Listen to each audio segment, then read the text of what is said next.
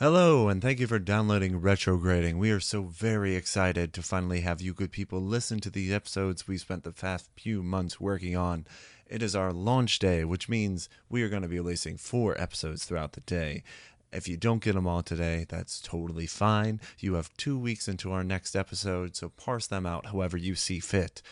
Because we are so new, we'd like to encourage you to like and share our Facebook page and share our episodes with any of the 80s and 90s kids you know. We would really appreciate it as it'll help the show grow. Also, because we are so new, you will notice we have some weird edits. We play with the format a bit, and we have a whole host of sound issues.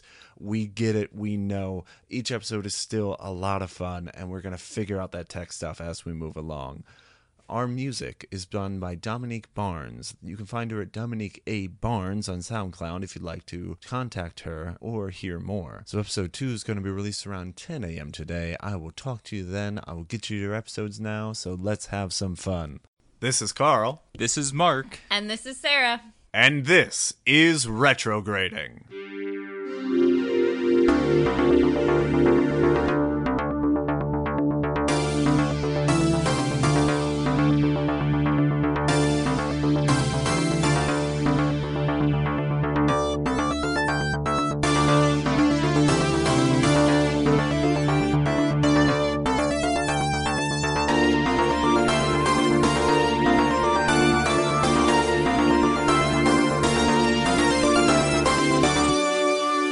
This is Retrograding, the show where 3 90s kids give adult perspectives to their favorite childhood movies. This week, we are looking at The Goonies and determining if our nostalgia is warranted. Alright, so we're going to start off with a in-depth adult perspective on the film play-by-play. Are you guys ready to get into it? Yes. Yes. Alright, so what I figured I'd do is I'm going to go through the movie, specific plot points. You guys just interrupt me anytime you want with your personal perspectives on what you saw. I am well prepared. This movie starts off, that I forgot, and I'm going to have to eat some of humble pie because I made the claim that I could give you a play-by-play, scene-by-scene of this movie in the previous episode. Yes. And I could not. There were so many things I forgot. The first thing I forgot, this movie opens up with the camera going into the eye of a skull and then slowly coming out. And this is the introduction to a children's movie, which is always the best way to start a movie, is forcing children to accept their eventual mortality. I mean, only if you're a pirate, really, in this movie. So, first scene, Act 1, Scene 1. We've got Pretty Boy Pavarotti, Jake Fratelli, getting out of jail. Is that what his name is? Jake Fratelli? Yeah. Yes. I was just like, opera singer son. Yeah. The real Italian name, Jake. Okay. I had forgotten it opened with him breaking out by faking his own death. Yeah, I didn't remember it until I saw the movie again. And like, oh, yeah, hanging a person in a jail cell. Great way to start a children's film. I feel like 80s kids movies were... They got away with a lot more. Yeah, there was a lot more going on then than there are in the kids' movies today. The way that he escapes is by pretending to hang himself so that the lone guard, and apparently the only cop in the station, comes to check out on him. He picks up the paper that Jake has written as a suicide note, which starts as, "You schmuck." And the guy decides to keep reading very slowly. And apparently, he can only read it as fast as he is speaking, because he never looks up to Jake the entire time. He's like, "You schmuck, you really think I would kill myself?" I mean, maybe he thought the note was going to be like, "You schmuck, I totally killed myself." Maybe schmuck was just his thought you nickname could for hold him. me in this cell, so I killed myself. Also, he's wearing a full suit in the jail cell, where all the other convicts are in jumpsuits. So what is this place? Because just after this, the other Fratelli brother is spreading gasoline at the opening to this building, and nobody takes notice. Is it a jail or a prison? Like, how long has he been in there? It's definitely not a prison, because there is no gate around the thing. Okay. Yeah, it's They a are pretty able small to park jailhouse. right in front of the place. So maybe it's a jail because he's and they have to break him out now before he gets transferred. Right, this might be like a holding cell, but Yeah, how 'cause- did they get him? Was it like a drunken disorderly? Did they catch don't one and not know. any of the others? It's None of this never makes explained. sense. Because Yes. That could be the tagline to this movie. The Goonies. None of this makes sense. yeah, but they spread all the gasoline. Yes, and no cop stops Jake from running out of the building. Again, that guy he knocked out was the only cop. But yet they have enough people later for the car chase. Oh, yes, of course. So, Jake gets out, other brother shoots the fire, or gasoline, creating a wall of fire. Is preventing that cops how from escaping. shooting gasoline works? No. I was like, I am not a physicist, chemist, whatever, but I'm pretty sure that's not how bullets work. It's definitely not. Also, opening fire on a group of policemen should have caused them to react in kind. So I get that the police can't run through the fire. At least that's what we're led to believe, because the flames aren't that high. But you know what fire doesn't stop? Bullets. They should have just shot them right there. Problem solved. Couldn't they just have thrown a match out the window, which wouldn't have been like, I shot a bullet, I need to shoot back immediately, and set the fire better? Yeah, or like a Zippo lighter that would keep the flame going. Anything except shooting the gasoline. Yeah, that's the worst way to start this.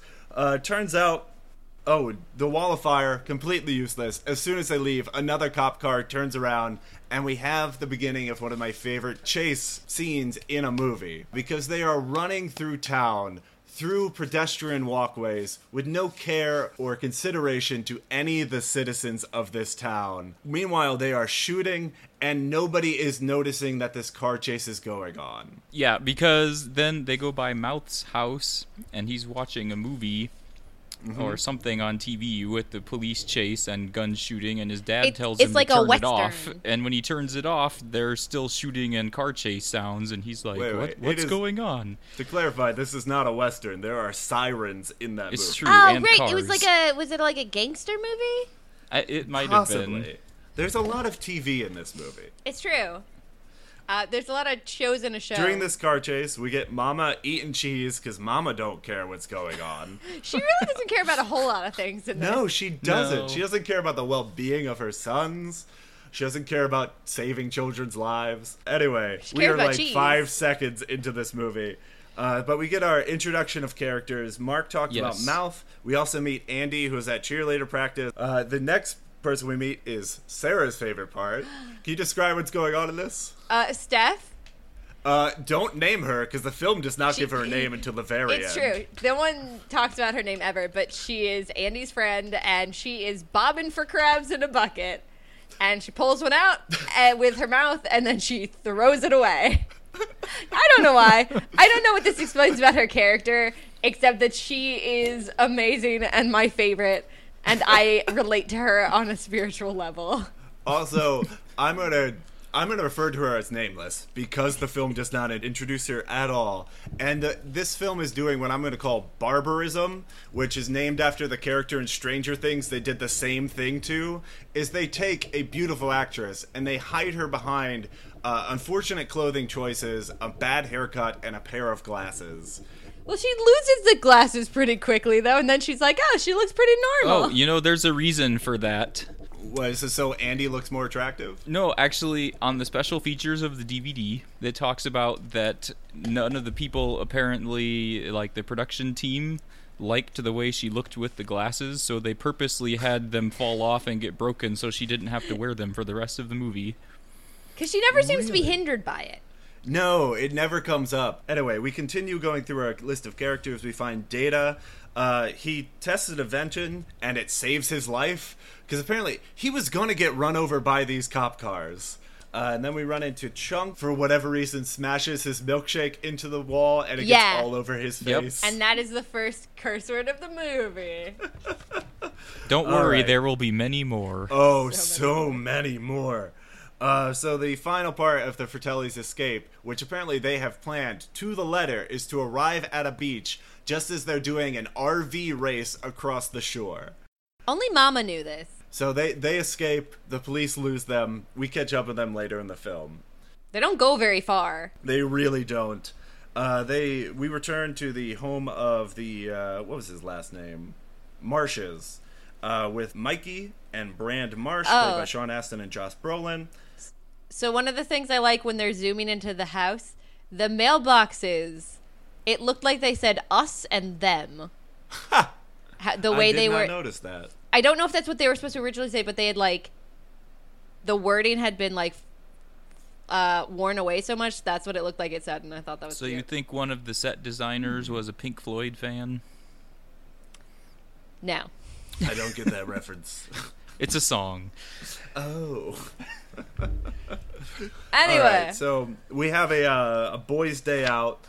Josh Brolin and Mikey are home.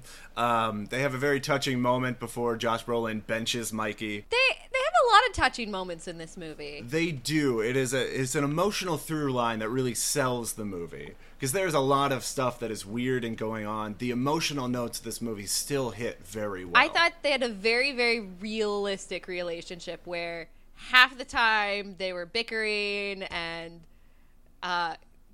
it was just ridiculous. And then when it really counted, Josh Brolin's character was really there for his little brother. And it looked like a real relationship that had ups and downs. And I thought that was great. And I think it works to this day, even 30 years later. Mikey's friends start coming in. So first we meet Mouth, who is just the quintessential annoying kid who shows up shows up at your house completely unannounced.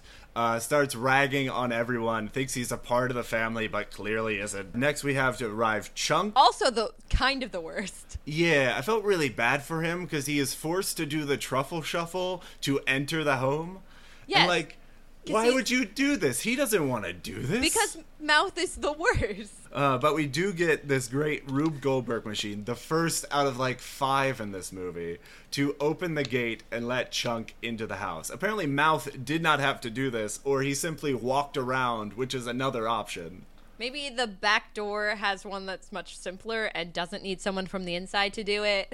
Oh, I love that idea, where there's still a Rube Goldberg machine. It's just that any visitor can do it on their own. To open this gate, it relies on dropping a bowling ball with it, which inflates a balloon, which pops, which causes a chicken to drop an egg, which hits a stick, which causes a football to be kicked, that hits a target, that starts a sprinkler, that spins, pulling the rope, and opening the gate for Trunk. This is the most complicated way to open this gate in the world. And it made me think, is there any parents living in this house? Is it just all boys time all the time? And I'm sure the kids know to how be fair, to build the that dad thing has like really, really an entire easily. museum in their attic, so maybe he's like, whatever. It's true. You guys live downstairs. I'll live in this attic. All right, so boys keep filing in. We get Data, who flies in on a zip line, hopefully from his house, though it's never explained. This could just be a neighbor's home that Data breaks into to slide in. That can't have been the first time he broke the door, though. They were like, oh, we forgot the door, like them forgetting the door had happened before. How many times have they had to replace that door because Data can't give them more than a few seconds of warning? Yeah, it's just the only warning they get is he starts playing the theme song from the James Bond movies. That's a line that kind of gets dropped about halfway through. Because he's 007, they call him 00 negative. And then that stops. It's never mentioned after about halfway through. Well, yeah, about halfway through, his inventions start becoming useful.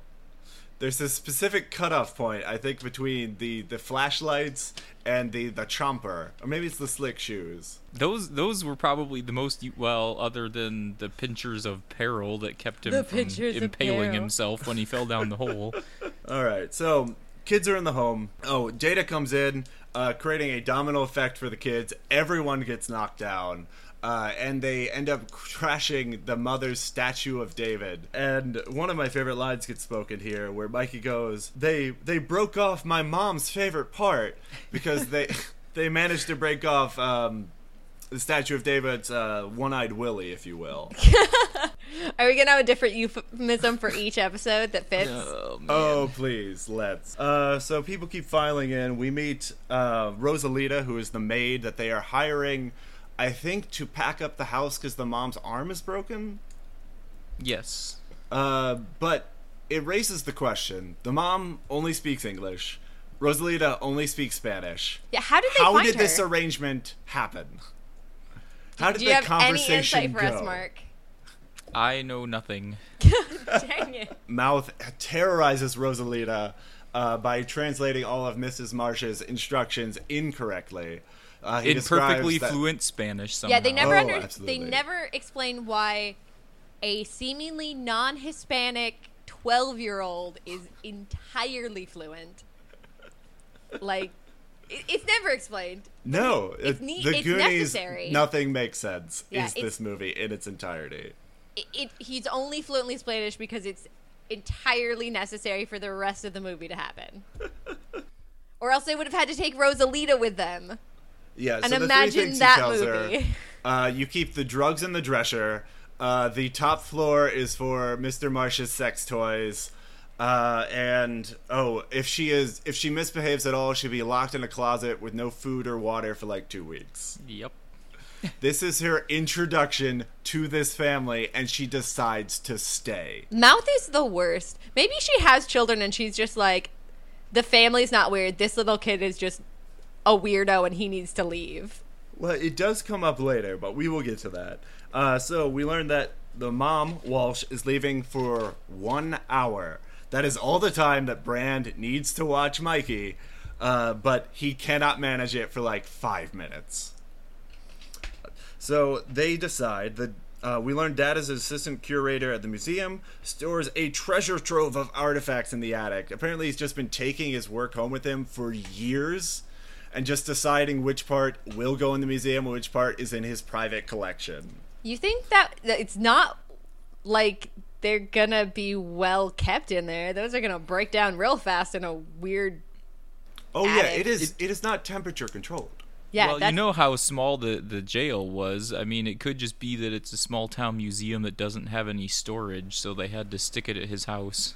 That So is true. They've got like one cop, the world's tiniest museum, but yet they have the biggest country club in the world. Oh, and the country club is expanding Yeah. because it's taking over the Goondocks, which I did not remember why they were called Goonies. I thought it was just a fun nickname. But I watched it with subtitles. They live in the Goondocks, which Yep. did not dawn on me as a child. I thought it was the Boondocks, and the Goonies was just a fun name they had. So the Goonies' plan, before they move out and Data goes to Detroit, is to steal some artifacts and take some treasure with them. Everybody is on board with this plan except for Mikey, and they rush upstairs into the attic. And the nice music cue tells us that we found something important as Mikey discovers the map of One-Eyed Willie. His spiritual soulmate. Well, they both share a love of Rube Goldberg machines. It's true. Except in Wide-Eyed Willie's time, it wouldn't be called that because Rube Goldberg hadn't invented them yet. Oh, you know what? These are probably One-Eyed Willie machines that Rube They Goldberg appropriated. Now, true. that just, with your earlier euphemism here, that just brings a whole new meaning. Oh, no. Oh dear. We're on the 16-minute mark here. After Mikey discovers the map, we get our first introduction of Brand's special nickname, Josh. Data screams at him as he is touching the thing that Data has been touching for the past 5 minutes. So we get the One-Eyed Willie map. So we discover Mouth is excellent in 17th century Spanish as well. And he reads our first clue, which is, "Ye intruders beware, crushing death and grief, soaked with blood of trespassing thief." Which sounds like the perfect way to start your adventure. Does that mean anything? Let's see. Don't trespass or you will die is basically what that Alright. amounts to. Also, So they immediately do it. every single one of these is written in 17th century Spanish, but rhymes in English in the Yeah, translation. I remember noticing Whoa. that the first time I watched this. So Sean Astin relays the myth of the pirate that his father told him. At which Something point, about, by now, Mikey has totally overdosed on asthma medicine, and oh yeah, he takes like 3 hits in 10 minutes. this whole movie takes place over like a day. Yeah. And he went through like the entire bottle. He has had way too much. Chunk once again gives us a plot point here by discovering the one newspaper that is very important to the plot, detailing Chester Cobblepot, who says he has the key to One-Eyed Willie. It's Copperpot. Cobblepot? Copperpot. Which is the best name, right? Yes, I Yeah. keep confusing it with the penguin's real name, which I believe is Cobblepot. I think that is true. That I But- do not know. No, Chester Copperpot is. It sounds like a fake name. It's But it probably turns out, because no, it that is his a real fake name. in a movie. But I mean, it sounds like it should be an alias, but no, they find his driver's license. It really is his That's name. true. Wait. So in your mind, this treasure hunter he wants to maintain some anonymity, and so he's going to change his name, become the most famous treasure hunter in history. Chester Copperpot. Hey, there's a singer who changed his name from something normal to Engelbert Humperdinck, so... There you go. I did not know that. Anyway, if they find the treasure, they can save the town, or at least the Goondocks. But nobody seems into it except for Mikey at this time. Stealing stuff was okay. Treasure hunting, not okay. Absolutely. Let's see. So we meet our evil land developers, which are In the matching true coats. villains of this movie. In matching coats. All evil 80s bad guys are identical in coat suits. They all are just the same. It's so that they can be easily identified. Sure. How would we know that they're bad unless they're all wearing the same costume? But we get another penis joke here as they leave. They say that their home is going to turn into a sand trap. Mikey relays, and I hope they never get their balls out. Even they kind of know that joke is lame because someone like kind of just looks at Mikey and is like, maybe not. Yeah, really, think this one through, buddy. So we get another touching moment with Josh Brolin, Oh, who it- is a jerk, but gives Mikey a hug and then carries him away in a headlock. Yeah, he like it's such a cute little like drag across the porch. It's adorable. Oh, yeah, it's the most realistic brother moment I could think to put up in a film. Let's see. So the kids escape by wordlessly hatching a plan and subduing Josh Brolin with gym equipment. Like the most 80s gym equipment ever. It's the pull arm thing. Coils attached to coils. And when the mom comes back, she doesn't even help him. He's like on the floor tied to the chair. And she's like, "What are you doing?" And he's like, "Can you help me?" No, I gotta put the groceries away. "Can you untie me from the chair?" No. And I'm course pretty not. sure the maid at that point, Is that when she's like, "What is wrong with this family?" she says something about the sex toys from the upstairs or something. Yeah, which leads me to believe she completely believes Mal's story. To her, this is the most insane family ever, and Bran just lying there is something she does not want to be a part of. Well, to be fair, they find a pirate ship later. Maybe it is the most insane family ever.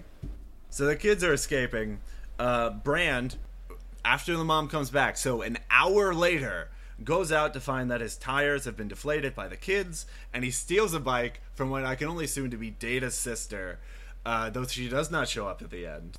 Because otherwise, if it's not Data's sister, he's just being a jerk to a little Asian girl, stealing her pink bike with training wheels. And then it gets broken later. Oh, yeah. She 'cause never gets that bike Troy's back. a super jerk. But he doesn't know where he's going. The kids have left with an hour of lead time, and Brand is just going through the town, apparently searching everywhere. How did everyone end up at the restaurant? Oh, I have an explanation for this, which we Okay. will get into when we reach that part.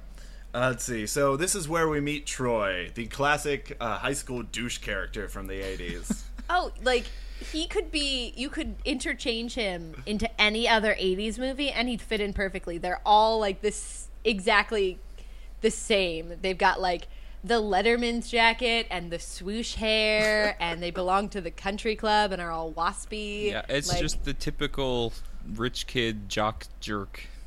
Yeah.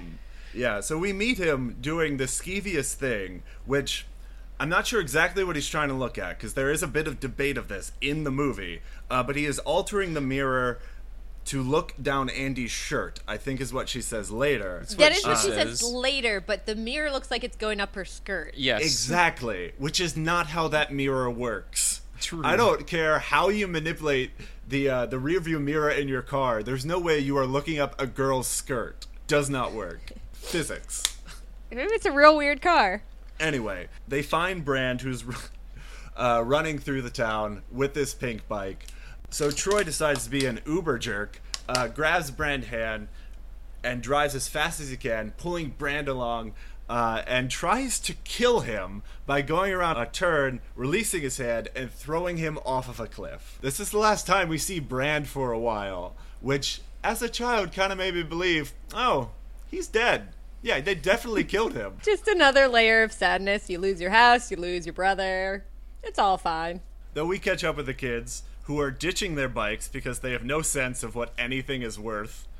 And they find the next key in the puzzle, which Mikey has matched up the doubloon to a lighthouse, a random rock, and a restaurant that was apparently there since the 17th century. That's the same thing that I was thinking about. Was he pulls the medallion when he finds it in the attic, he's reading it and it said like 1632 or something was the date on it. And then they go out there and find a restaurant that lines up with it, so apparently that building has been there for 300 years. Yeah, and nobody questions it.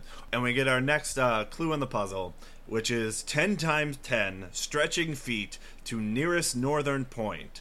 That's where you'll find the treat. So they count 100 steps and find out that they should be in the restaurant. They said something about, he says something about 10 times 10, and someone's like, it's 100, and I'm like, you guys are like 13. You can figure this out. Probably Data, because, racist. Yeah, but I'm just like, did that really need to be said out loud? You guys could not figure out the 10 times 10. But they didn't even count out the 100 steps. They made it like 60, and they had to stop, and then they're like, oh, well, it's about 40 more to the building. It must be in that restaurant. It's close enough. So the kids find people at the restaurant, and here Chunk is the only voice of reason among them. Oh. He will continue to do this until they ditch him to go down a murder tunnel. It has one of my favorite lines at this point where he said, they might be drug dealers, and Data says, drug dealers wouldn't be caught dead in polyester wear.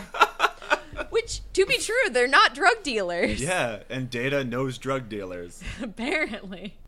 Let's see. So they get inside the restaurant. They meet Mama, who sits them down. They order 4 waters, and they don't escape even after she threatens to cut off Mouth's tongue because he is ordering legitimate Italian food in an Italian restaurant. It's never really specified how long that restaurant's been closed, because they say it's only a summer place, but then it looks like it's been closed for like decades. And somebody said that. But shouldn't they have known how long? My guess is upwards of 100 years. But I mean, it seems like they know the restaurant. So shouldn't they know how long it's been closed? They have a vague idea that it is a summer place, suggesting that one of their parents went there with them one time. I don't know. It's just, okay, sure. Also, why did the Fratellis they just went to this restaurant to They hang must out? have known that it was closed or something. Yeah, because that was they part didn't of the know that plan. it was an abandoned building. I think they chose this place so that Jake Fratelli could make them dinner occasionally. Because we learn later that he's a chef. Farther? They could have gotten away farther than just like a mile away from where they broke out of jail. Oh, but they do have that equipment in the basement, so they needed space for that. Oh, right. All right, so Mikey is displaying no intelligence here, but he is desperate. He goes downstairs after convincing them that he needs a restroom, and here's where he starts his psychosis by talking to One-Eyed Willie. And we meet Sloth for the first time. Discover that he hates opera. He does. I have Sloth hates opera. And here's where the film does something very smart, because every shot that we're giving of Sloth here is in the dark and from the behind. So they're not showing his face yet, which is a very smart move, because it still works even 30 years later. We know that this is some sort of dangerous creature that they are keeping in the basement. He gets back up, and Brand has teleported here and found his brother. Well, Brand is in the basement. He finds him in the basement. I think it's as he's coming up the stairs. And he gets surprised. How did Brand get to where he's coming down to the basement when it took so much work for Mikey to get to the basement, and Mom is just like... This is my explanation. Okay. This is a town of teleporting teens. Okay. So he teleported past Mama. Yes, exactly. Yeah, but last we saw him, he was falling off of a cliff. It's true. With no idea of where his sibling or his friends are. And he that just workout shows is going up well here. For him. Yeah. He survived pretty well. So mom kicks them out, saying "kids suck" in Which a is- kids movie. A good line. It's was. real funny. They watch them leave after they load a body into the car to leave and go dispose of it. Apparently the car doesn't hold two bodies because we find another one of them later. So Andy and Nameless Friend also teleport into the scene here. Apparently they had followed Brand even They're after stalkers. throwing him off of a cliff and driving away in a car. They've apparently caught up to him somehow and are now a part of the group. And where did Troy let them off that they made it back here so fast? Because he Yeah, wasn't they going to had- be like, Well, and Yeah, I'll go help why, you find the why guy did just Troy threw off a drop cliff. them off is the other question, because I thought they were purposely together. Like, It's- I thought that they were dating or something, but then It's the suddenly weirdest she's love in triangle. love with Brand. Yeah, It's the she weirdest is love triangle. wearing Troy's like Letterman jacket or whatever the female equivalent is. it's like it's not really a was a Letterman cardigan, jacket, it's a wasn't it? cardigan. It's a monogrammed cardigan. But it seems like she doesn't really like him at all, but she has his jacket and she's in his car going somewhere. But she's going on a date with Brand and she seems to actually like him, so it's a real She said something like, "Oh, we made him leave us because he was being a jerk" or something, but it didn't really Well, say yeah, he threw someone where. off a cliff. Anyway, so the kids continue to search for One Eye Willie's treasure, and Andy convinces Brand to give them a few more minutes because she wants a little sexy time without the kids there. That's another thing that continues multiple times. Yes. So They they get- go down to the basement. They get blocked a lot, like Oh, yeah, this is coming up. I think they break into Chunk's room again. He screams, scaring all of them. And this is where... Chunk has a room? Not Chunk, Sloth. I Sloth. keep confusing the two. But Andy and Brand nearly kiss twice in quick succession here. Because they are about to kiss when Sloth screams, causing them to fall on each other in a way that people only do in movies. it's true.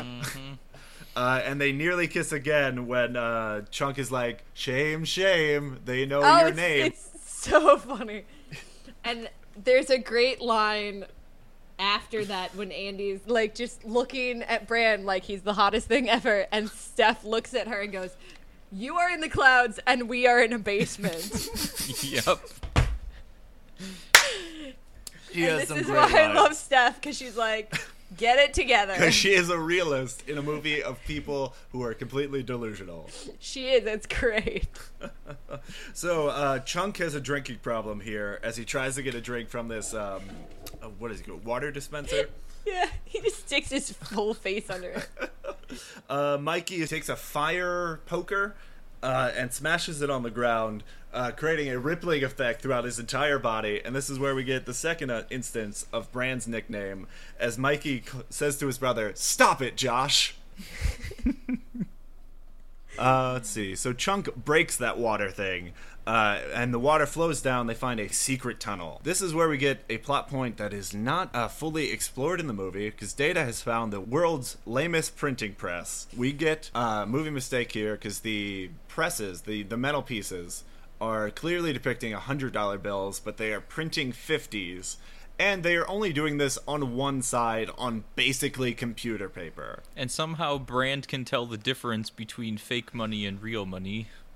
Well, I how think about it's the because fact it's that only they're on one printing side. it in the basement, and it just got printed. Yeah, none of this Like- makes sense. They're real dumb. They're like, "Oh, it's money. We can save the house," and they're like, "You morons! They just printed this. This is obviously fake. This is not this the happens treasury." time and time again where they think they found the treasure, but apparently, nope, can't have this treasure. This is not what we're looking for. Keep moving. Here's where Chunk is again the voice of reason. But then he's super distracted by the smell of ice cream, which he can smell through a freezer door. Yes, Chunk has a supernatural sense of And smell. why is there so much ice cream there anyway? Did they bring the ice cream? I think it's left over from the restaurant 100 years the ago. 100-year-old restaurant. But there's so much ice cream. There's like 20 containers of ice cream. Maybe it's to feed Sloth, because he really likes his rocky road. It's true. So anyway, he's hanging out with ice cream. They discover the other dead body that apparently couldn't Which- fit in the car. That body's only been there for, at the most, what, an hour or two? and it's completely frozen over. But then when they take it out later to put in the car, it's completely defrosted again. Anyway, the Fratellis return, and the Goonies decide they need to hightail it. They can't go upstairs. The only way down is through this mysterious tunnel that they just found. No one realized that Chunk is missing. And Mikey gives the most meta line here, saying, "It all starts here." It all starts here on a fake fireplace. So this, the only thing I can think is they talk about how the pirates dug these tunnels when they got trapped in their ship however many years ago. The only thing I can think is that somehow the restaurant got built on top of those. So maybe the restaurant is not the same age as the treasure, but it just happened to be built on top of these tunnels somehow. But I don't know why the tunnel would be in a fireplace. The other idea I had would be that the restaurant, that business, is much younger than the building it resides in. So maybe that building served another purpose and they reappropriated it to a restaurant. Maybe. It's never fully explained. Also, how did all of these maps and things get to be all of these places anyway if all of the pirates died on the ship? Oh, they explained They this even earlier. talk about that. Do they? Yes. I stopped paying attention. In the attic, they do say one of the guys must have escaped. Right. One of them. That was Yes, it. who was both fluent in English for the rhymes and Spanish to write it down. And really had a lot of time on his hands. Instead of just being like, they're all dead, I don't care, whatever, I'm gonna peace out. So this is where I thought the Fratellis capture Chunk, but no, it happens later. Chunk could totally go with them. Before the Fratellis come down, he gets out of the freezer and alerts all of them that he's not with them. But they decide, no, the fattest child should go up the wall through this small window and go alert the police. We get down, and they ask if anybody has a flashlight, and Data has the brilliant idea to bring out his worst invention. These things illuminate everyone, blinding his friends, and last all of 10 seconds. Is that when Steph loses the glasses? I think so. There shortly after. Yeah, it's somewhere in the cave pretty early. We cut back to Chunk here real quick, who stops the one car in the world that can't help him. Yeah, Chunk is kind of an idiot during this whole part. Chunk is an idiot. Yeah. Oh, and Mark, you caught a movie mistake here. I did. Oh, yeah, the I mirror, did. the singing. I always had to think about that for a second. So, it's actually kind of a cool shot because you can see the guy's face in the mirror without actually seeing into the car. So it's a fun way to say, it's that oh crap feeling because now I'm caught again. But he starts singing opera again, as he does often in this movie, and Pretty well, though. And it cuts back to the shot where you're looking at Chunk's face and you see this guy in the mirror. But at the time he is singing opera, his mouth is closed around a cigarette. Yeah, so it's I just noticed that too. one more of these editing fails in the movie where something is happening that doesn't make sense with what you're seeing. Maybe Right. he's just like Mary Poppins, where his reflection has its own personality. Ooh, I like that idea. I like any supernatural element we can add to this film for funds. Alright, so we cut back to the Goonies down in the tunnels, and we encounter our first challenge, which is a pipe room. Apparently, pipes in this world are not secured at all, so pulling on them, any loose pipe in here will immediately cause anything above it to come crashing down. Also, they have to get to these pipes. Yes. And the way you got to these pipes was through the fake fireplace in a building that the country club doesn't own. Right. So I guess the country club forces people who are performing maintenance to go down the secret tunnel every time. You think they would have been easier for them to find the pirate ship if that was the case? Yeah, somebody must have stumbled down there at one point or another. Maybe that's what originally Copperpot was. He was just like a plumber. Yeah, so they ask Mouth, why it's whose called father Copperpot. is a plumber, what these pipes are for, and then they just start banging and pulling on these pipes. We get some of my favorite shots here, where it's a trombone effect on a water fountain. We get Troy smashing into the ceiling, which should kill him. There's a nice soap on a rope, which I Yep. forgot was a thing. Oh, I in saw that that same too. scene, there's a man with an eye patch taking a shower. Yes, yes, and I'm like, there's I a did not pirate notice in the country club, but like so- the faucets pulling out of the wall. That is not how any of those things No, work, but it is it's hilarious. really It not. is It's- still a it's a great great scene. effect. Oh no, Yes. it's a great scene. It's the Goonies inadvertently doing rich men versus poor men effects and destroying a country club in the process. And it's revisited at the end when Chunk and Sloth go through. Oh god, yeah, where they play the sound effects CD. No, I think he just pushes it up and there's just screaming. and the best part about, so you mentioned the drinking fountain. I think if I recall correctly, there was one guy who was drinking out of it and it kept going up and down. He couldn't get it. Somebody else sat there watching the whole thing and then decided he was going to try. It's pretty Maybe great. he'd have better luck. Yeah, so we cut back to Chunk here. We get some more child torture.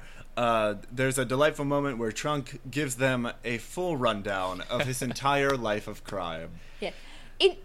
It's weird because they got betrayed, the Goonies, because Chunk is an idiot. Like, he's immediately like, they're looking for treasure, they've gone through the Oh. grate, like, immediately sells them out. Well, and they don't yes. believe him. But then he gives them extra time because he's also an idiot and decides to start at the very beginning and go on this, like, hour-long rant of everything bad he's ever done in And his they life. make some quick cuts back to the Goonies, back to Chunk, Yeah. and he is still going. And And they're this was- letting him do it. They're That- just letting him ramble. It was the part that actually made me actually like the Fratellis. Even though they're kind of the villains, like, especially the two brothers, they're just like the crazy sidekicks, and they're actually kind of fun to listen to when they start fighting with each other. They're then- a lot less mean than the mama. Exactly. Mama's Oh, yes. evil, but And- they're just kind of dumb. Chunk starts telling his story, and the one guy that I forget his name, Mr. Opera, is Jake. yes, The Italian Jake. name, Jake. He's that's when he goes, I think I'm starting to like this kid or something Yeah, like that. And they're just real sitting there sweethearts. laughing. So we cut back real quick to the Goonies, who have reached Challenge 2, which is a narrow hallway with boulders suspended by chains overhead. Here we meet Chester Cobblepot, and Mikey... Copper pot. Is it really Copperpot? Because I've Yes. got Cobblepot written down. You just had that name in your brain, I guess. Anyway, we experience more psychosis with Mikey, and Andy is losing her goddamn mind. This is where she goes into, why wouldn't I let him look down my dress? I'm a pretty girl, aren't I? Yeah. I've got a good body, right? I'm pretty. And Brand is just like, yeah, you're pretty. I don't really understand the psychology of this because at one point she's going crazy that she's gonna die down here, and in like 5 minutes she's ready to start making out again. Oh, yeah. What there has to be some psychological effect that goes along with that. It's something like Stockholm Syndrome, where you're trapped in an area and love the people that you're with. It's something like that, I'm sure. Anyway, they decide to loot the body. So they find candles mixed in with dynamite. Data decides he's gonna put booby traps, which he delightfully calls booty traps. Mikey finds a tripwire and does the smartest thing of just pulling the tripwire. Yeah, why did he pull the wire? He is the master of Rube Goldberg machines. Why would you pull the wire? They just discussed booby traps. Booty traps. That's what I said. That's another thing that was mentioned Oh. in the special features, as long as we're talking about this. Sure. Apparently, Sean Astin and Data, who I forget his real name, but apparently those two came up with that bit on their own while they were Aw. filming. That's I very think sweet. because Sean Astin's character Mikey has this whole thing where he says the wrong thing is corrected, and his mother Yeah, has the she same did character thing. trait. It's like this weird genetic thing. So it causes another Rube Goldberg machine to release the stones. Now, this trap is impractical for several reasons. One, you have to get to the very end to pull the tripwire, and then it releases the stones in succession, starting with the one furthest away from you. if your goal is to kill people walking down the hallway, they will already be past the stones before they reach them. Also brings to question, how did the rock fall on Chester, whatever his name is, and not release any of the other stones? Yeah. Magic? Well, they soon encounter Challenge 3, which is bats. Bats. I think you mean rubber things on strings. Oh, maybe. Bran moves a rock, and I think Steph, or Nameless, tells him not to do it because God put that rock there for a reason. She did. It was her. Because she has some great lines. That rock that she was able to see without her glasses. Oh, yes, of course. The glasses have no effect. They're really for show, Mark. She's the world's first hipster. Terrible, terrible bats antagonize the group of Goonies. We get a quick cut back to Chunk. The bats are released, alerting the Fratellis that he was telling the truth the whole time, just in time to save Chunk's hand. So now we've got a ticking clock where the Fratellis are in search of the Goonies. So they reach Challenge 4, which is resisting the wishing well. I don't see how this place would function as a well, because I don't believe the bucket goes into the water at all. Maybe it used to, and now it's just a wishing well, but it's not even a real well. In the pre-show for this one, I mentioned that Corey Feldman gives a speech here, which I thought was the theme of the movie. I was totally wrong on that. It is Sean Astin who gives the speech later on in the scene. But I do have written down Corey Feldman's lines, which are pretty great. So they find the coins. Mikey says, you can't take them because they're wishes. It? Yes. Yeah, he's like, yeah, but you know what? This one right here, this was my dream, my wish, and it didn't come true. So I'm taking it back. I'm taking them all back. And then he disappears underwater. It's phenomenal. Every character gets a meltdown. Well, and it fits the theme of the movie pretty well because it's all about them getting kicked out of their home. Let's see. Here's where we get our first look at Sloth, which in the darkness honestly does not look that bad to me. What did you guys think of the makeup? Practical effects I always prefer over CG stuff anymore because it is so overdone. Well, they do tend to age Yeah. better. Like, you can definitely tell it's a mask, but it doesn't look like it's super outdated mask. Right. As Yeah. opposed to, like, CG, as soon as it is a generation behind, you're like, oh, that's super old. Practical effects, even if they look fake, they can look current. If that makes any sense. Which I Yeah. think is why in the new Star Wars, they went back to practical effects because the CG just aged on them and looked terrible. I kind of agree with that, but I think practical effects now would still look better than 30-year-old practical effects. Mm-hmm. But I mean, as far as trying to make some kind of disfigured monster creature, but still somebody who you kind of have to love later on in the movie. Mm-hmm. So it's something that it's disfigured, but not so much to a point that you are overly disgusted and want to hate it. As He has to be as the lovable. villain. Yeah. Yeah.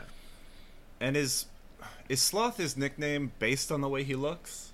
Sloth might be his real name. That is the only thing they call him throughout the entire film.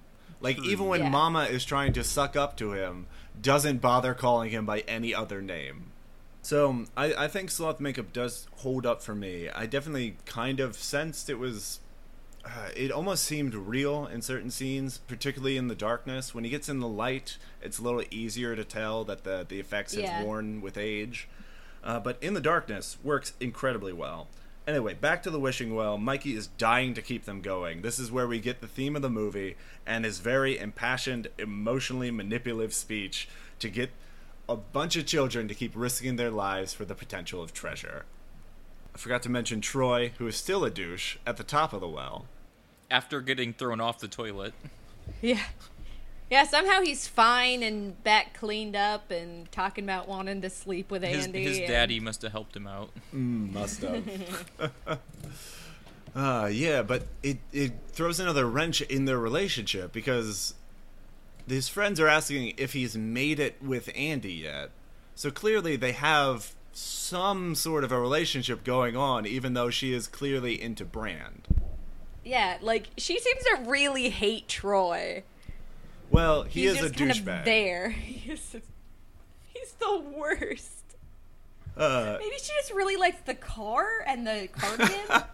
Oh, that cardigan, though. She is about to lose it, because they send it up in place of her, and nobody notices while pulling up this bucket that is not supporting the weight of a human being. Yeah, that it's somehow a, like, couple ounce cardigan and not 100-and-something pound girl. Oh, quick cut back to Sloth and Chunk. Sloth discovers chocolate, and has apparently been gaslighting his family this entire time, because he just decides to break the chains so they can have this baby Ruth. Well, they talk about he'd done it before. Because they say something about when they hear a noise, they're like, hopefully your brother hasn't broken his chains again. I don't want to go buy more. Oh, not buy more. They stole them from a zoo. Right. We'll cut back to Team A, who is the Goonies down in the wishing well. They decide to read the map, which reads, Copper Bones, Westward Foams, Triple Stones. And they discover this part of the wall that's been completely covered up, where Chester, what's his name? Copperpot. Copperpot. His key is going to fit into the wall. So this is challenge 5 for them, which is the murder hole. They spin the wheel, following the instructions to the letter, and a section of ground breaks away, and Data falls nearly to his death on bamboo spikes.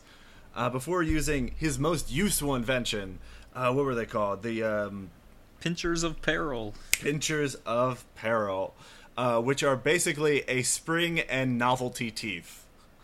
It also brings to mind, because Data survives and finds that there's actually a pathway down there. Is this the correct way to go? Is this the only way they can progress?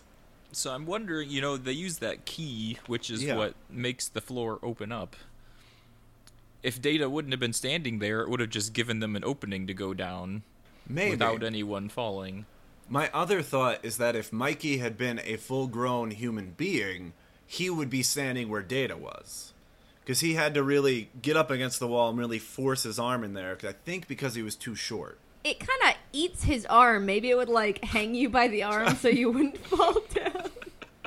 Just hold on to the key if you want to live. Well, no, because like a door closed on him too. Yeah. That's right. Anyway, cut back to Chunk, who is calling the cops. There are two things about this. The cop recounts all the time that Chunk has called before. One is Iranian terrorists taking over all the Sizzlers across America. No, it was in the town. Oh, in the town. But How many Sizzlers are in that town? yeah, this is a tiny town. With multiple Sizzlers. When ABC aired this movie, they were so afraid of offending people that they bleeped out the word Iranian. So terrorist was still a part of it, but just Iranian could not air on television. You could make it whatever terrorists you want. Yeah, exactly. The second story he tells is the plot of Gremlins, which I thought was a really nice tie-in because Corey Feldman is in Gremlins. Well, also the person who wrote Gremlins wrote Goonies, I think, so that helps. Chris Columbus. I don't know if he wrote Gremlins or just directed, but he did one of those things. We are back to Team A, who have made all down the murder hole. We can make out that the map has been burned and is completely blank on the back. The map is going to change throughout this movie. So the burning, I learned, is from a deleted scene, because it's not burned at the beginning of the movie. Apparently there's a deleted scene where Troy lights the map on fire on one end. Let's see. And the team takes a bathroom break. Oh, and there's the whole something about this is the little boy's room, this is the little girl's room, this is the men's room. I think, though, I mean, it's interesting that most movies or TV shows that you would see just completely ignore bodily functions. So it's a kind of nice to have a movie that actually takes that into account. Yeah. And I think it kind of just sets up an excuse for the next kissing scene, so that Right. it has a reason to separate some people from each other. This is where Andy hatches a terrible plan for smooches. She doesn't even leave the bathroom area. No, she doesn't. Her entire plan is to hide in the dark, scream Bran's name until he comes, and she says, "Hurry, I'm in here with my eyes closed." None of this makes sense because we've already know that Brand wants to make out with her. Right. She doesn't need to make a production. She can just be like, "Hey, Brand, you want to go in this corner and make out for a while?" Yeah, definitely. No question. And then she wouldn't have accidentally kissed a 12-year-old. 13? How old are they supposed to be? Well, let's We see. know Chunk relays Andy is- that his 4th grade story, which says that they're at least that old, so maybe 5th or 6th grade would I put them think- at 11, 12-ish. Well, we know that Andy, Steph, and Brand are probably around 16 because they say something later about, "Do you want to live to be 17?" Right. Okay. And I wouldn't think that there'd be that big an age gap between Brand and Mikey, so maybe 12, 13. Okay. Yeah. I don't know as far as the script what their ages are supposed to be. Again, I think I might be the only one who had the DVD of this, so you I definitely actually are. paid attention to special features. And not. what's her name, who played Andy, was, according to what she said on the commentary, she was 18 and Sean Astin was 14 at the time. But I don't know what their ages Wow. were according to Wow. the show.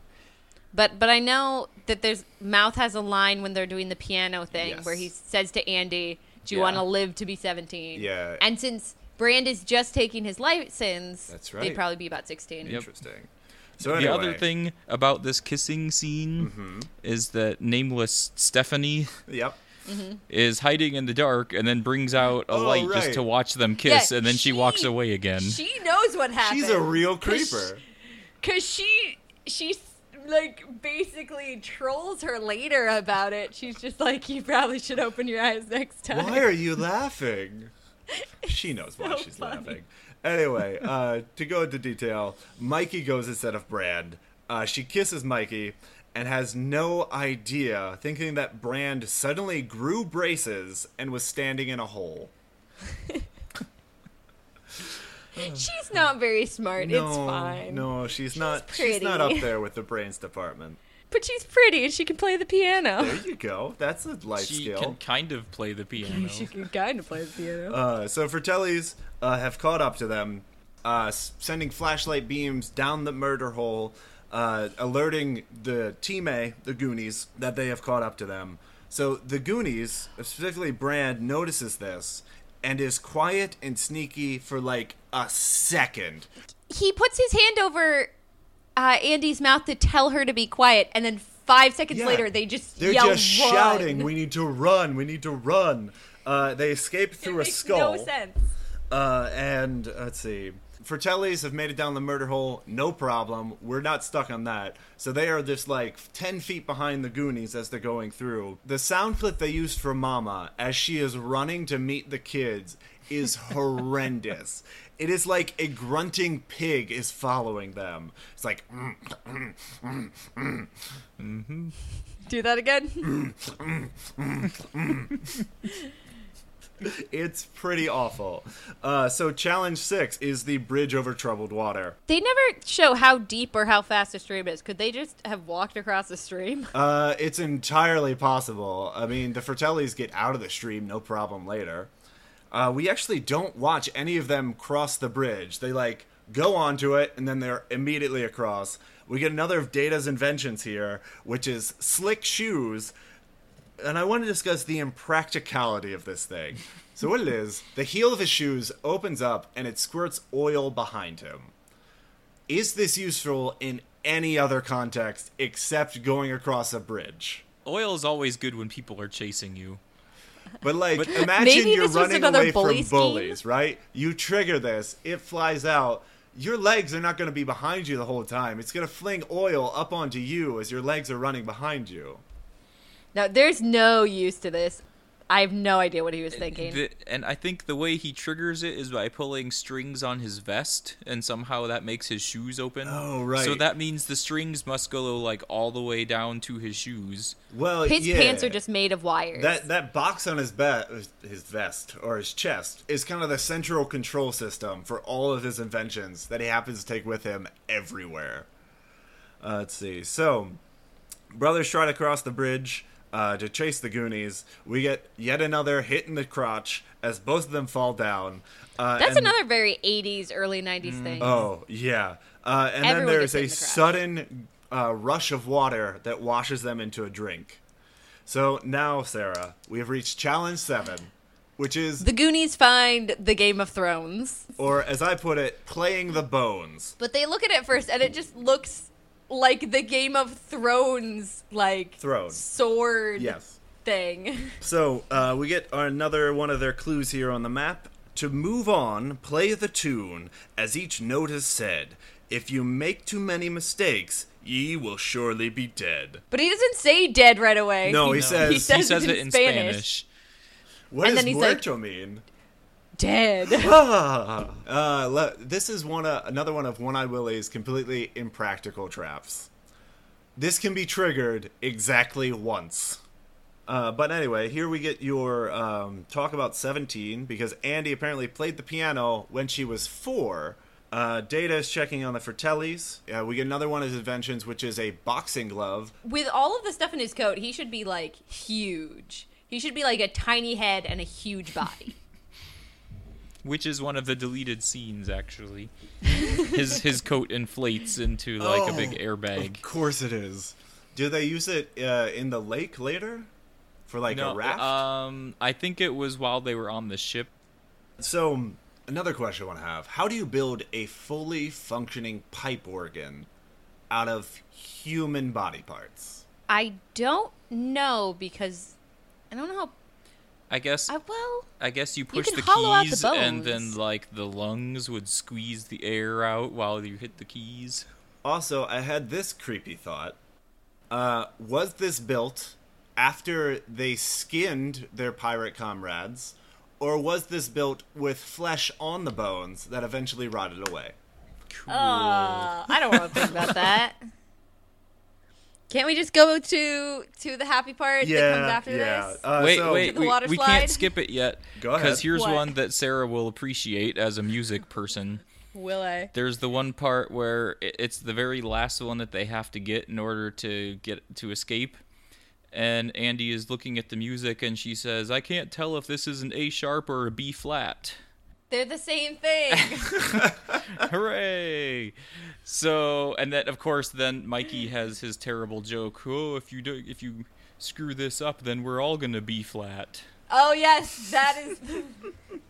It's another time where Mikey says a joke and everyone just kind of looks at him like he's a moron. Yeah. They're like, no, not good. Poor Mikey is not going to be a comedian. So, they make it through, and they find the best water slide ever. I Yeah, wanted to ride that's- this so bad as a kid.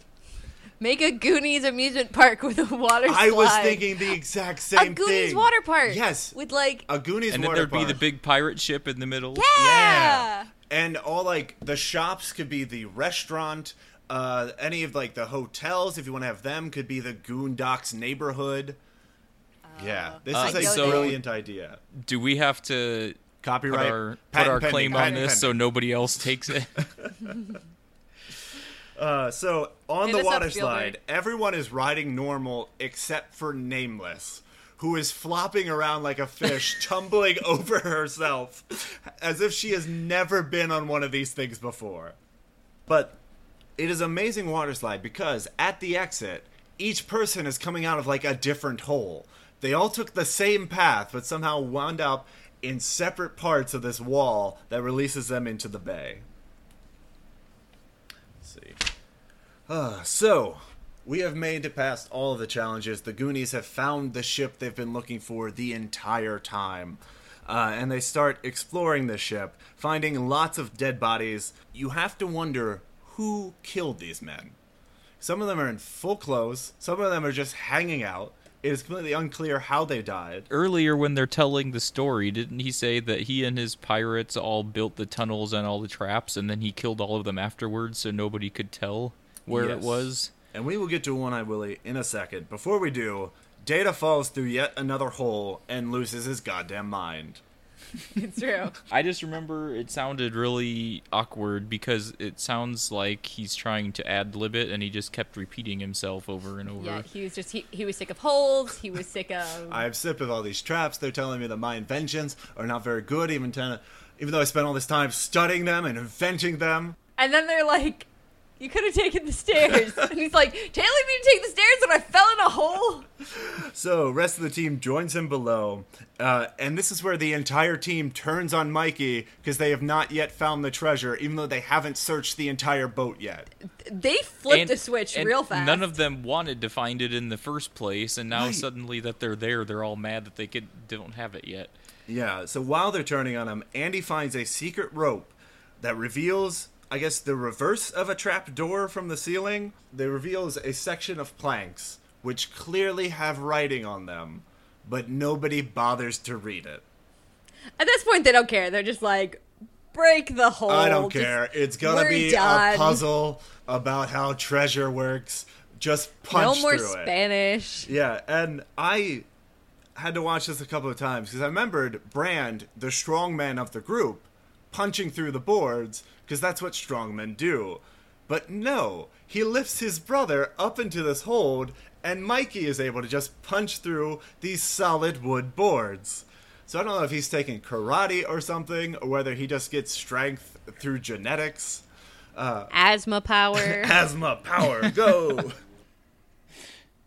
Well, he is taking a lot of extra drugs in his inhaler, so... It's a lot of. And Mikey is finally coming to terms with his psychosis as he meets One-Eyed Willie in person.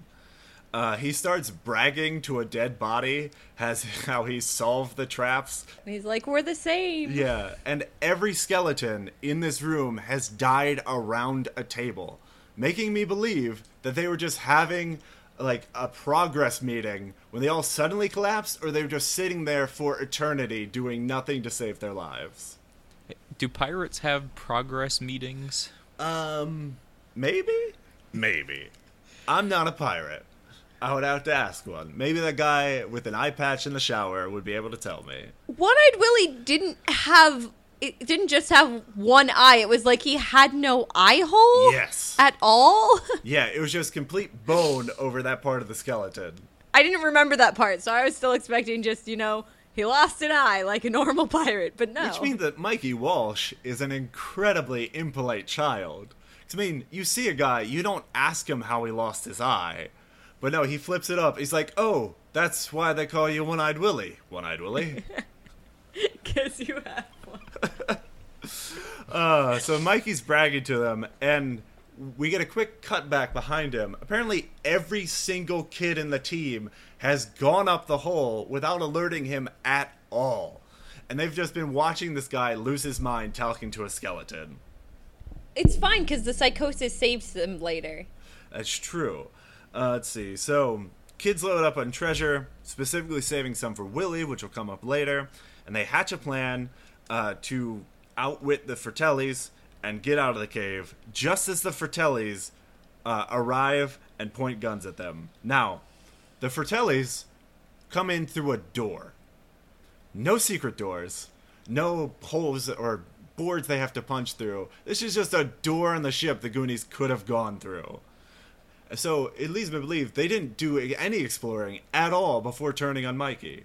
Well, no, they just fell through the hole and... And apparently that was the went way to nuts. go. Holes, it's how we've done the entire adventure so far. They got cabin fever real fast. Let's see. Oh, and this is where Data, after losing his mind, is completely confident in his abilities. His big plan after punching himself with his own invention is to use the thing we saw in the beginning of the movie, where he shoots a dart, and luckily Mama turns the gun just in time for the dart to hit it. We have previously seen this invention pull an oil can closer to him with some relative speed, but Mama apparently has strength of bear and just holds onto that gun.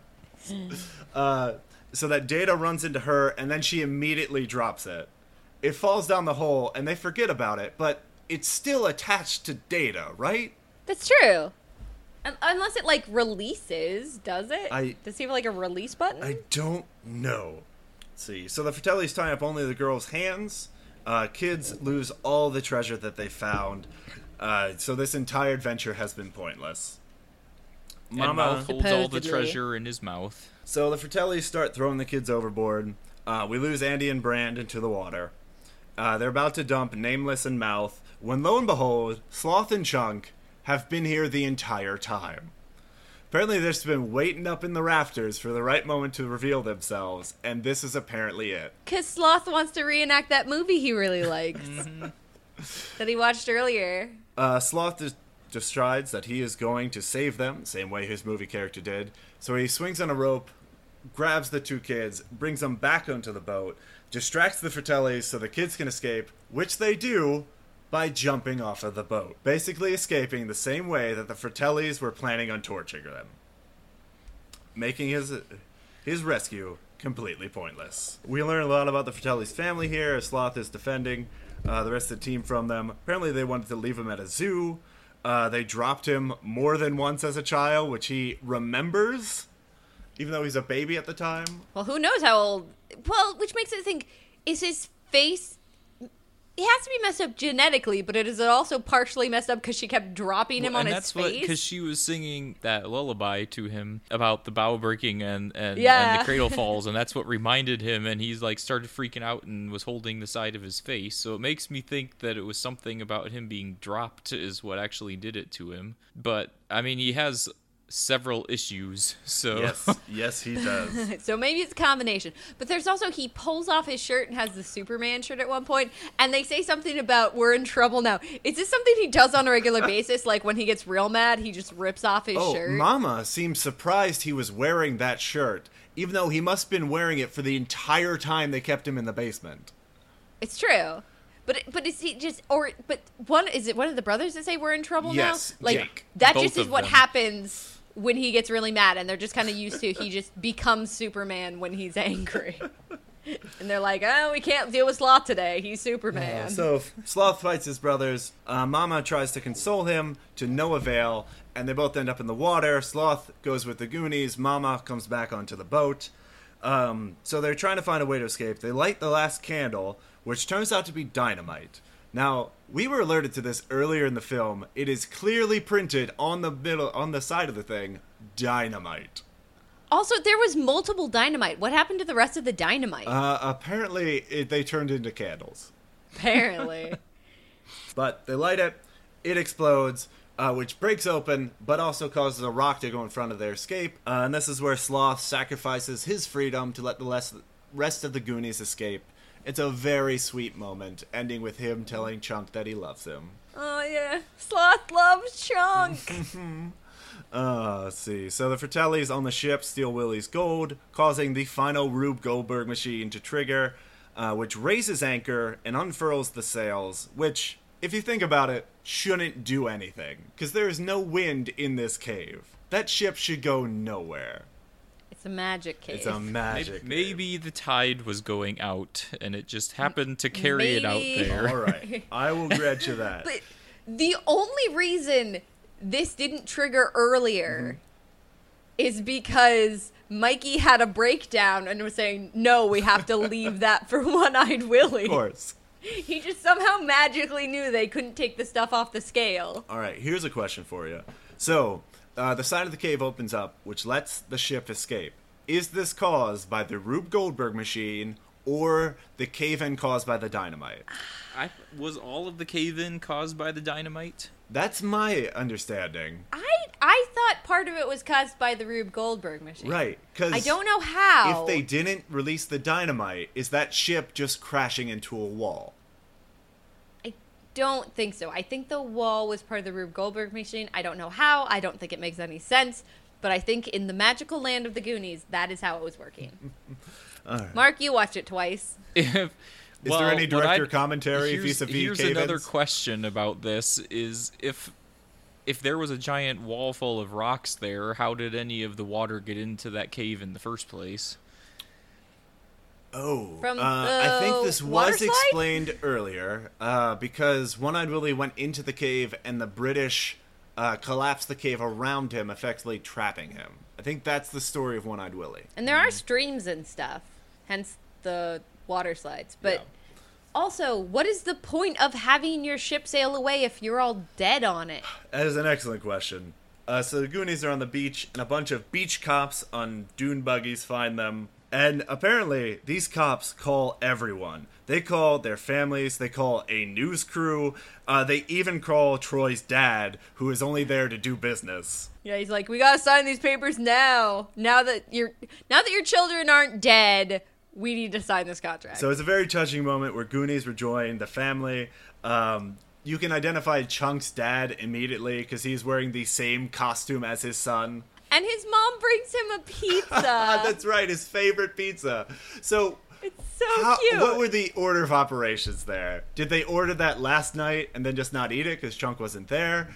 Did they order it when they discovered that Chunk had been found so that they had a Fred's Pizza for him? I don't know, but like it was cute. Each of like kind of the families, you could see how the families formed together. Yeah. Because before you had just really seen Mikey and Brand with their parents, but you saw like Data's dad had the obsession with inventions like he did, and So It was cute. Steph here, and I'm calling her Steph because the film has finally introduced her once she was out on a ledge.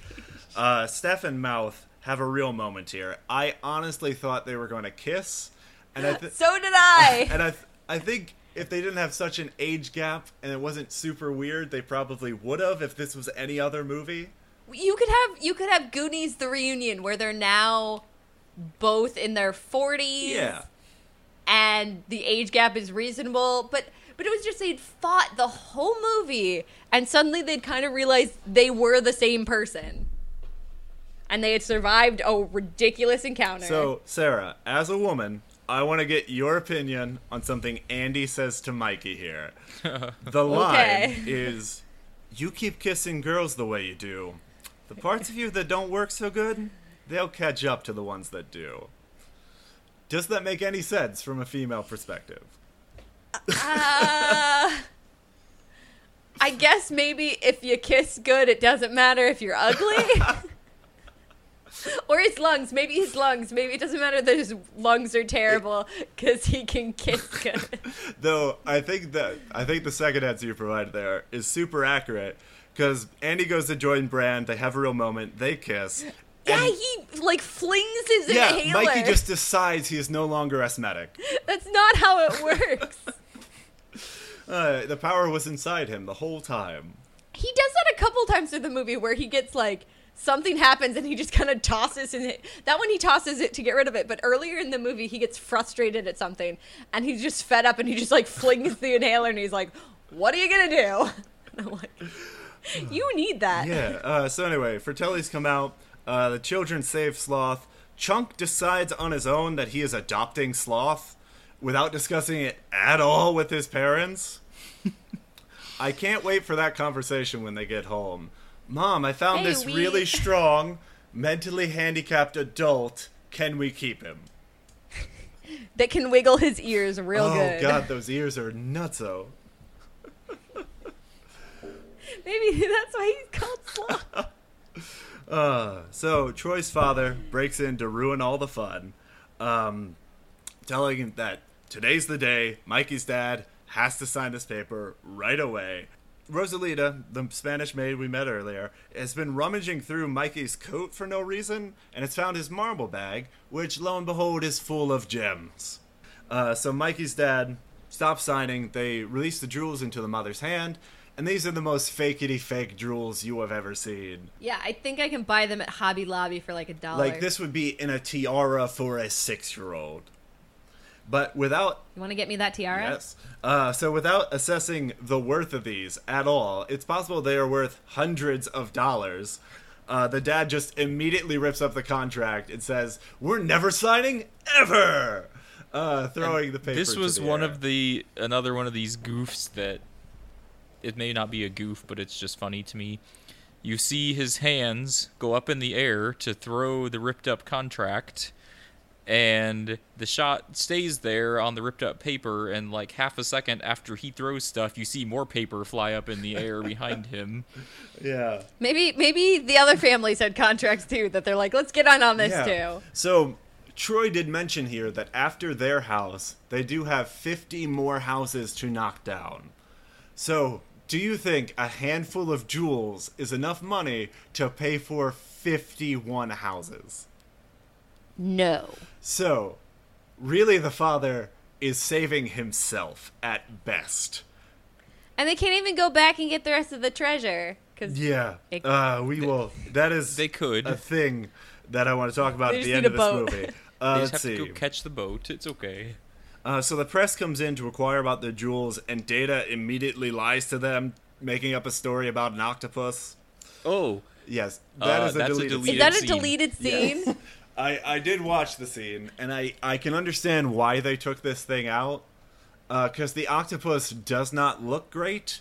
Nameless punches Mouth in the face, No, that's great. and they solve it by playing 80s music into the octopus's mouth, who kind of breakdances away. I did not watch this scene, but I'm going to have to go back and watch it now. Yep, you will. It's So terrible. they start recounting their adventure. The police don't believe them until, lo and behold, One-Eyed Willie's pirate ship emerges and sails off into the distance.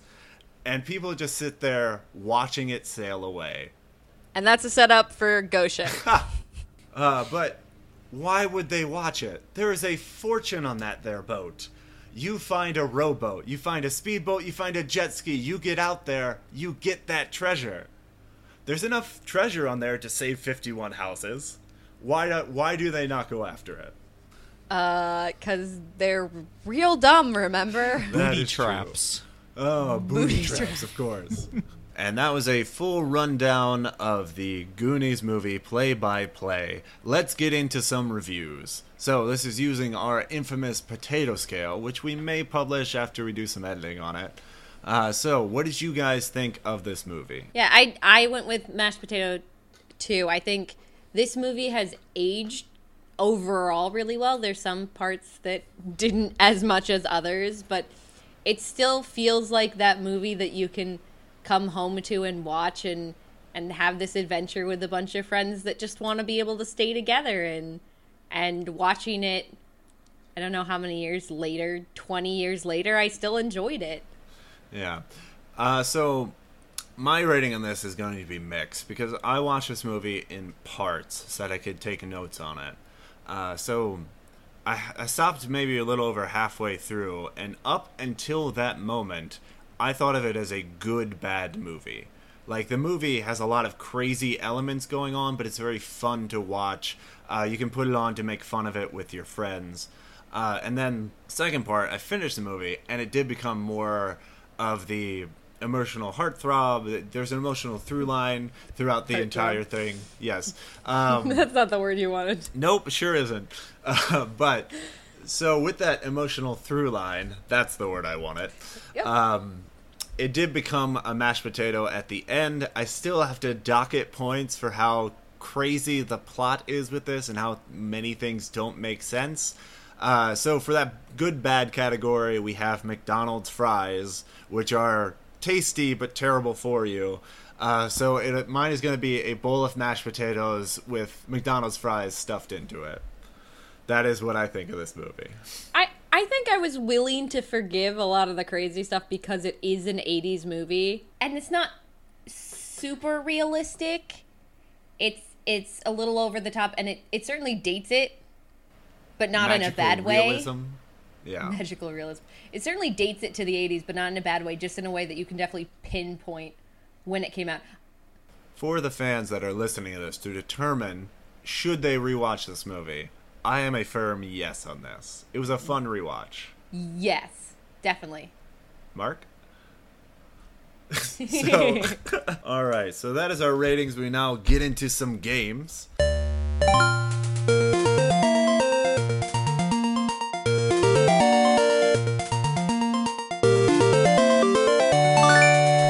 So I asked you guys to write down a few things. The first game is pitching this movie.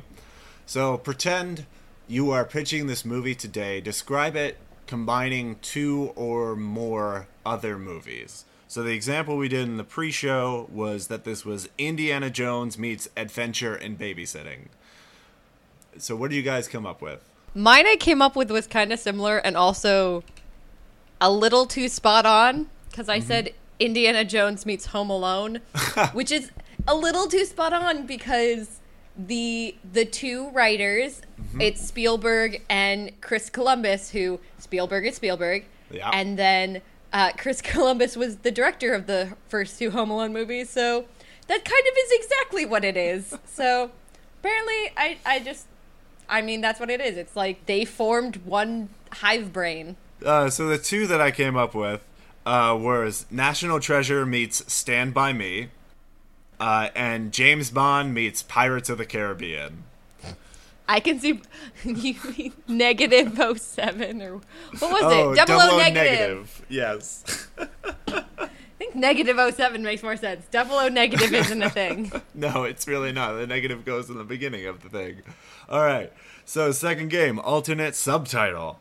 You have to give the Goonies a one-phrase description that accurately matches it or speaks the theme of this movie. The only example we had in the pre-show was that for The Hobbit, it'd be Dwarves Have No Chill.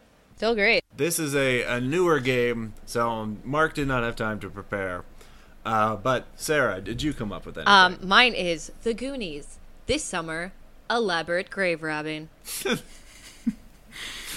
Pretty great. I have 2 written here. One is The Goonies. Screw your rich dad. Also, The Goonies and the Tale of the Teleporting Teens. That sounds like a Hardy Boys thing. Which makes sense. Just Oh, they really, mentioned- They do bring up the Hardy Boys. They definitely do. you just really wanted to focus on that teleportation. Oh, God. Explains everything. Because it happens more than once. All right, so third and final game we have here is the TV guide game. This will be a description that is accurate, technically, but totally misses the point of the movie. The one I gave in the pre-show, with slight modifications, is Group of Meddling Kids Prevent Immigrant Family from Making Money. Mine was kids go to extreme lengths to stop a golf course. I've got another one here. Boy with extraordinary sense of smell adopts fully grown disfigured man.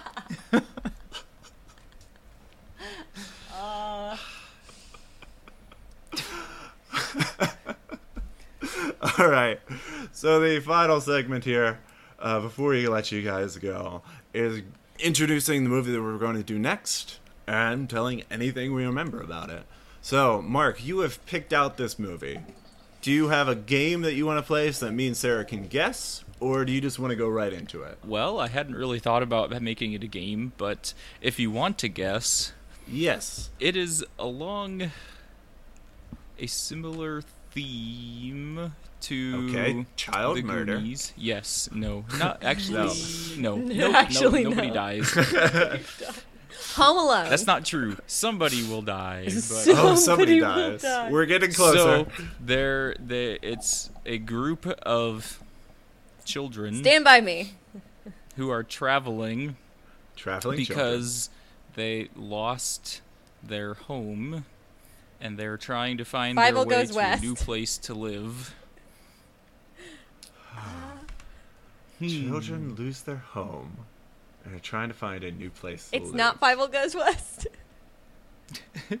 No. Land Before Interesting. Time. Okay. Hey, hooray! I was gonna say it is animated. Good. Oh, very So- nice. So Nicely done. that the reason, okay, it's picked basically for what I just said. I think it kind of follows a similar theme, not that someone is stealing their land from them, but their home gets disrupted and they are forced to relocate. okay. And in the process, they all kind of band together and figure out how to work together in order to get where they are going. Interesting. Huh. All right, I see what you did there. I dig it. All right. Yeah. So all I remember, Land Before Time. I don't remember any of their names. I remember You had what? all of their names. Really? You had a Ducky. Brontosaurus, Littlefoot. Ducky, Littlefoot, Petrie. And Sarah. the most dinosaur name ever. Oh, I'm missing one. It is. Who am I missing, Mark? You're missing one. Who's the big Spike. dumb one? Yay! See, I know all their names. let's see. I remember. So How do they all get left behind? Well, his because, mom dies. Because his mom dies, Yes. Then the parents are all on one side of the Great Divide and the kids are on the other, and they have to find a way to get back to where they're going. How about this movie messed me up emotionally? Like, It was a really good movie as a kid, but I know that there are really emotional, sad parts, but there are also really good parts to it. And it was my Yeah. favorite as a kid. I used to make my parents go out and rent it almost. We had family movie night every weekend, and I would Okay. rent the same movie every week. I love So- Land Before Time, but it messed me up. And I remember there's a special leaf. They have to find the special Yes. Mm-hmm. It's very big leaf, yes? It's like a bigger leaf than Little star Faces. because it, leaf. Yes. it's Little always in the Faces. shape Little of a Foot's face star. is what I meant. His name is not Littleface. Littlefoot. You could call him Flathead, possibly. Maybe. But there's they have, like, so what I remember, Ducky, does he always repeat himself? No, he repeats yup yup. Yep. Ducky is a girl. Oh, really? I think as a child I thought it was a boy. Ducky- I He's a girl. remember that Petrie's Sarah a knows boy. who Ducky was because that has a sad story with it, but we can do that later, I guess. Yeah, I remember Sarah is a jerk, also the one in this movie. Oh! Yeah. Spike doesn't talk. True. Yeah, except in a later film. Ugh. We're not going to Yeah, talk we're about not going the to talk 10 about million sequels. Yeah. Those we are don't going exist. original Pu- property. Pure. We want to be pure. We want to see the good movie. Petrie had a real nerdy voice. But they gotta go find their family, and they're being chased by a T-Rex. Well, and it's kind of a coming of age story for each one of them individually, as well as like a teamwork and realizing that you need other people. But like each one of them has their own process of going from being a kid to learning something.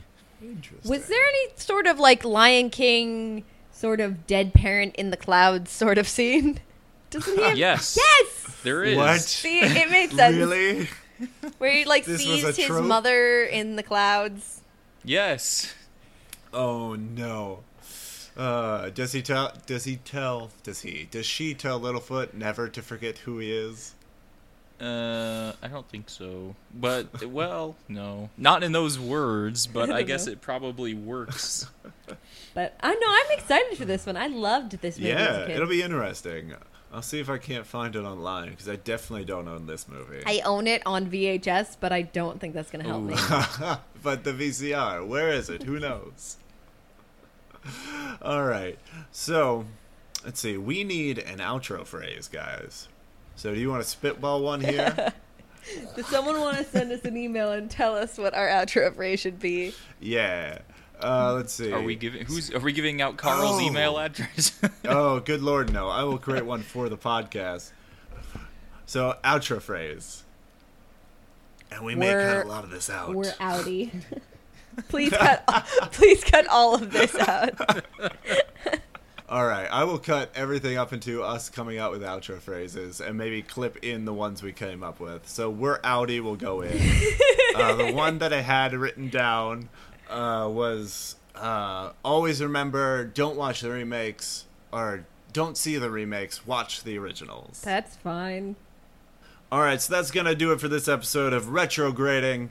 As always, don't see the remakes. Watch Watch the original. originals.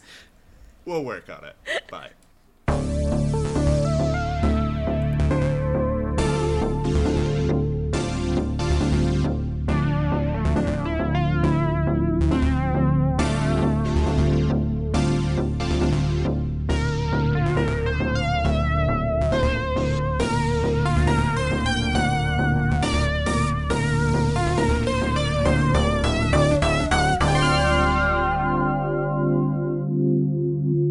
And the booty traps. Oh, yes, the booby traps. That's what I said. Oh, okay.